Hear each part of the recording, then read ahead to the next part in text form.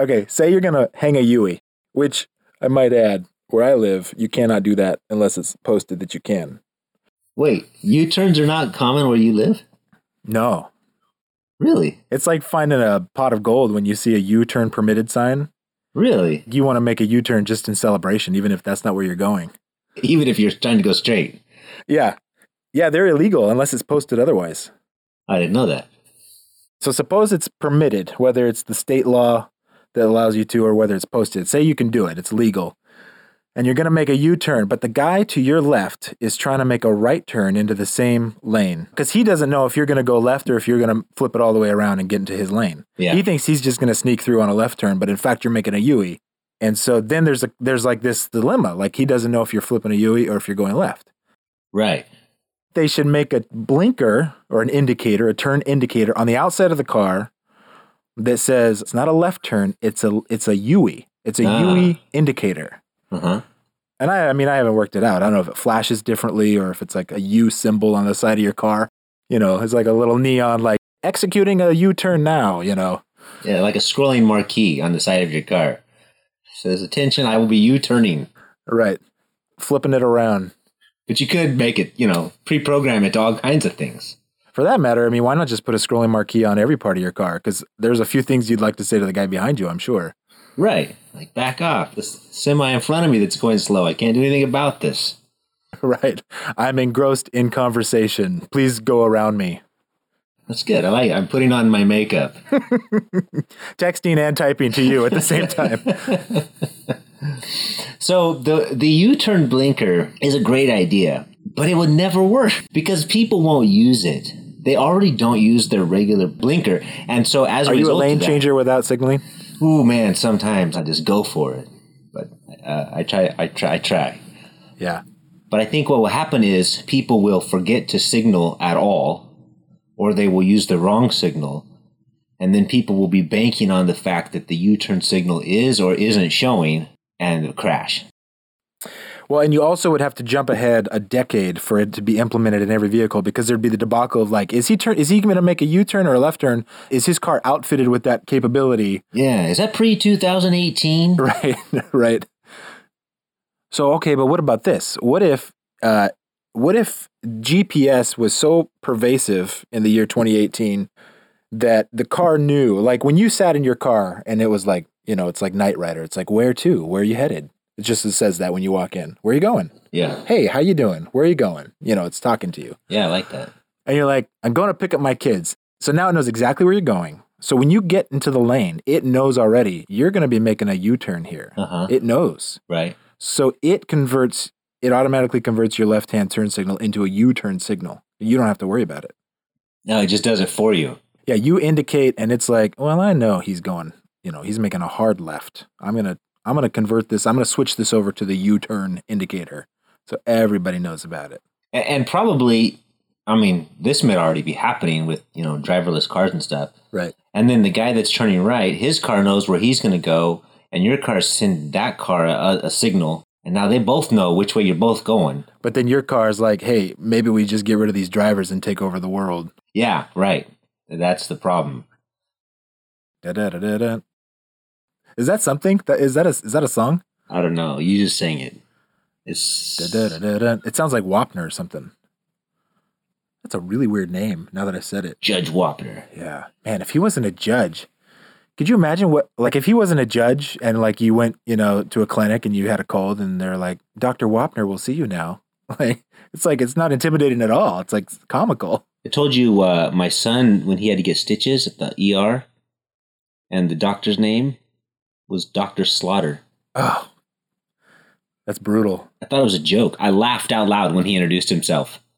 And then I saw his name tag and was like, oh, that's really your name? Oh, this isn't a bit. Yeah. He's like, I'm Dr. Slaughter. It's like, whoa. Speaking of 80s references, you remember Sergeant Slaughter? Yeah. I remember on that cartoon, this is G.I. Joe, right? Right, yeah. I remember he was locked up in a cell and he used his thumbnail to turn a screw. Like he took the grate off like an air vent or something and he used his thumbnail. That's a man for you right there. Yeah, that's amazing. Like when you get to the Army, they teach you all that stuff. you're going to be taking screws out with your thumbnails. Was there like a WWF guy called Sergeant Slaughter? Oh man. I think there was. I don't know if he was based off the cartoon or the cartoon was based off of him, but I think there was. You're saying one was like a spinoff of the other, like the World Wrestling Federation was so cool that like G.I. Joe was like, no, he's a cartoon.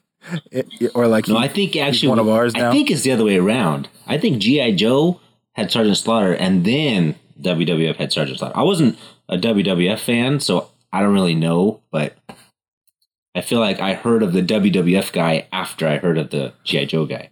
Yeah, I think you're right, though. I think I remember that. By the way, I tried it.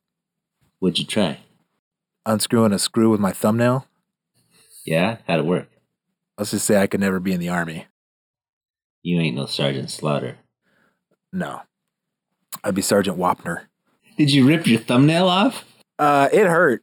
It hurt bad. I mean, I don't know what I was thinking. I was like, I'm just going to do it. I didn't think I'll just loosen it a little bit. I just thought I'm going to take this screw out right now. And so, and I was like, oh, that was not a sensation I want to repeat. Well, you probably were just thinking, I got to get this thing off before the guards get back or I'm never getting out of here. Yeah. Or, before my parents find out that I took the light switch apart. Is that what it was? Yeah. Well, when you're 7 and you're looking for a screw to turn, that's eye level. Okay, how about this? So we have a Blu-ray player. Okay. That we cannot find the remote for. We have not found the remote for this Blu-ray player for a year. So we can put the disc in, we can watch the video, assume, it starts eventually when you put the disc in, but you can't pause it, you can't skip back, you can't stop it. It's like going or it's not going. Right. Why don't they put a button on the Blu-ray player or on the TV or on the whatever that when you push it, the remote will beep or light up or vibrate or something so you can find it. It's like the cordless phone. Right. I mean, the technology is there, right? They should be able to do it. Right. The page button. And maybe there's TVs out there that do it. I haven't seen one. Yeah, I haven't seen one either. But what if there was like a third, like an aftermarket thing? In fact, here's what you should do. Get an electronic. No, this isn't going to fix your problem because you've already lost the remote. But perhaps the next time you buy a set and the remote comes out of the box, you should get a wireless electronic doorbell, and then you get that 3M sticky stuff. You tape the doorbell to the DVD player, and then you put the speaker on the remote. Yeah, and Bob's your uncle. Bob's my uncle. Yeah, your Uncle Bob. Yeah, I do have an Uncle Bob, but I don't know what you're talking about. You're set, and Bob's your uncle, and so you're good to go. Is that what that means? That means hey, you're all good? I don't know. I'm not English. But that would work great because then I would have this giant brick of a doorbell Velcroed to my remote, and I would never lose it. You could just save yourself some money and get a cinder block. There you go. And duct tape the remote to the cinder block. I might as well just duct tape it to the VCR. Problem solved. Then I'll never lose it. Well, so you put the doorbell on the cabinet and the VCR and the remote combo then gets the speaker in case that should wander off. I mean, you could do this with anything. Your cat. Yeah. Your kid. Yeah. I don't recommend doing it to your cats. We're really dating ourselves because I'm saying VCR now. Well, when you were talking about your DVD player that just went, it reminded me of live TV, which is a thing that's lost. Kids don't know what that is anymore. Live TV. Yeah, yeah. They have no concept of non-demand. Yeah, right. A few years ago, I canceled my cable. I was done with cable. I got an antenna. I put it on, and commercials started, and the kids were like, "What are these? Fast forward them. Get rid of these. What is I'm this? trying to watch a show here. What's going on? You can't. You just got to watch them. We don't want to watch them. I don't know what to tell you." Yeah, it's life.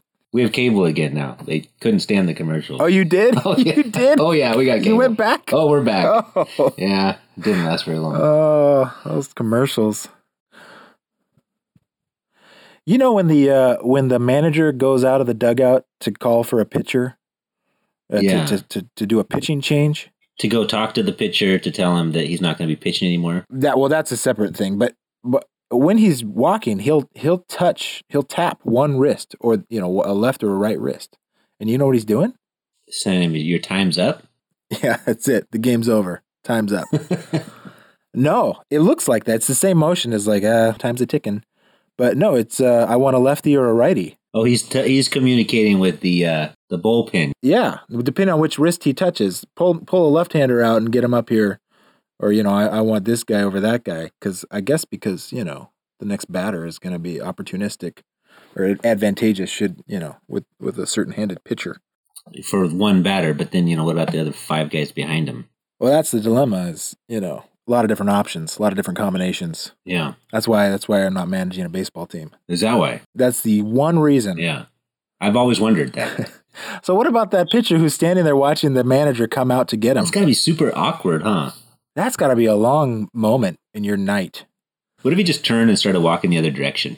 Towards the other dugout? Yeah, just like avoid him. I'm not going to talk to you. Yeah. It's like a game of tag suddenly. You got to catch me if you want me out of this game. They got him in a pickle. It's the pitcher. He's just trying to make a change. Yeah, that'd be good. Oh, that'd liven things up, I think. It does seem kind of, archaic almost. I don't know. It just seems... It is. I mean, it's a sport fraught with tradition. Like, I'm going to stand here while you walk all the way out, even though I know exactly what you're going to tell me. You're going to take my ball and you're going to tell me to sit down. Right. I'm just going to stand here because tradition says I don't come out to meet you. You come and get me. You come all the way out here and get me. Just whistle and say, come back over here. I know. I mean, a light, a signal. I mean, they're signaling everything else. They're telling the guy, I want to bunt. You should bunt. You should swing away. You should, The catcher could just kind of stand up and be like, hand across the throat.